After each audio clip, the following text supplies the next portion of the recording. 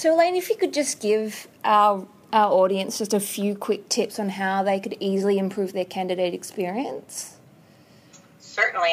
One of the first and foremost things that we recommend anybody to do, if you're focused on candidate experience, is walk a mile in their shoes.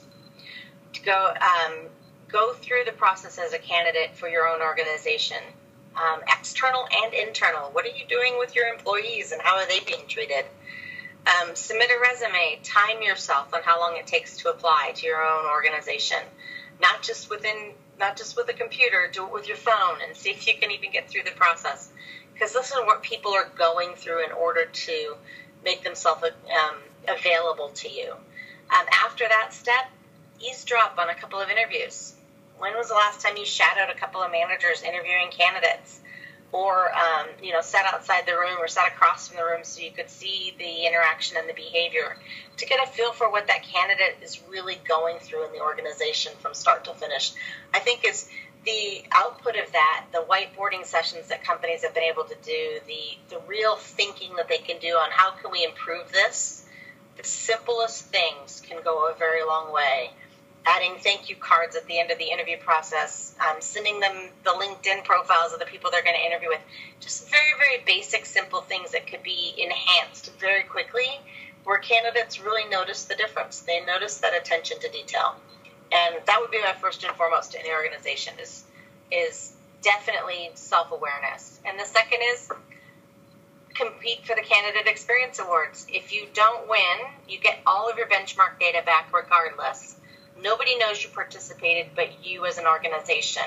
We never publish the names of the companies that participate except for those that won. And you have foundational data to build your business case for improvement for the next year. Elaine, how did you end up in this area? How did you become such an advocate for candidates? That's such a great question. I am not super sure.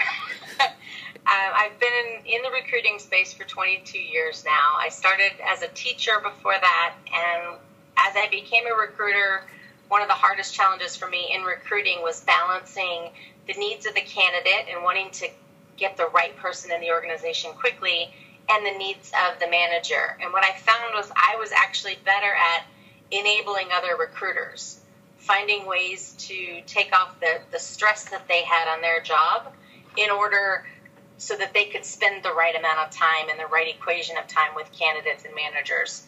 And from there, it really became recruiting is not just about the recruiter. There are three important people in the whole equation. The recruiter is the broker of the relationship between the right candidate and the manager to fill the job.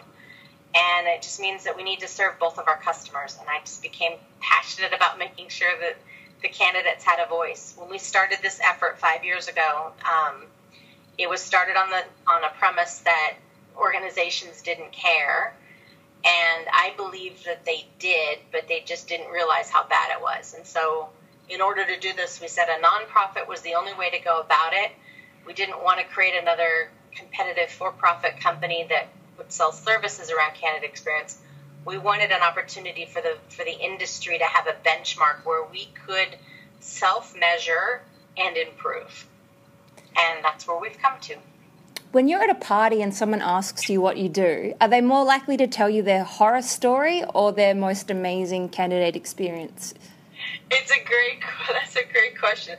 Right now it's probably 40-60. 40% tell me a good story. 60% tell me a bad story. But you're right. At every party, at every event, somebody always has a story to tell. The bad stories are always about, and most of the time they're about the interview event and how poorly executed it was. The good stories are always about the personal touch. Oh my gosh, I received a thank you card from the manager. It was handwritten. I don't know if he wrote it or not, or his assistant. I don't care, but it's the only time I've ever received a thank you card for coming into an interview, as an example. That was just one last week. So the personal touch makes a big difference. They could probably have had the worst apply experience ever, but if somebody called them by name and said something to them specific or provided them something that was more personal, it made a big difference.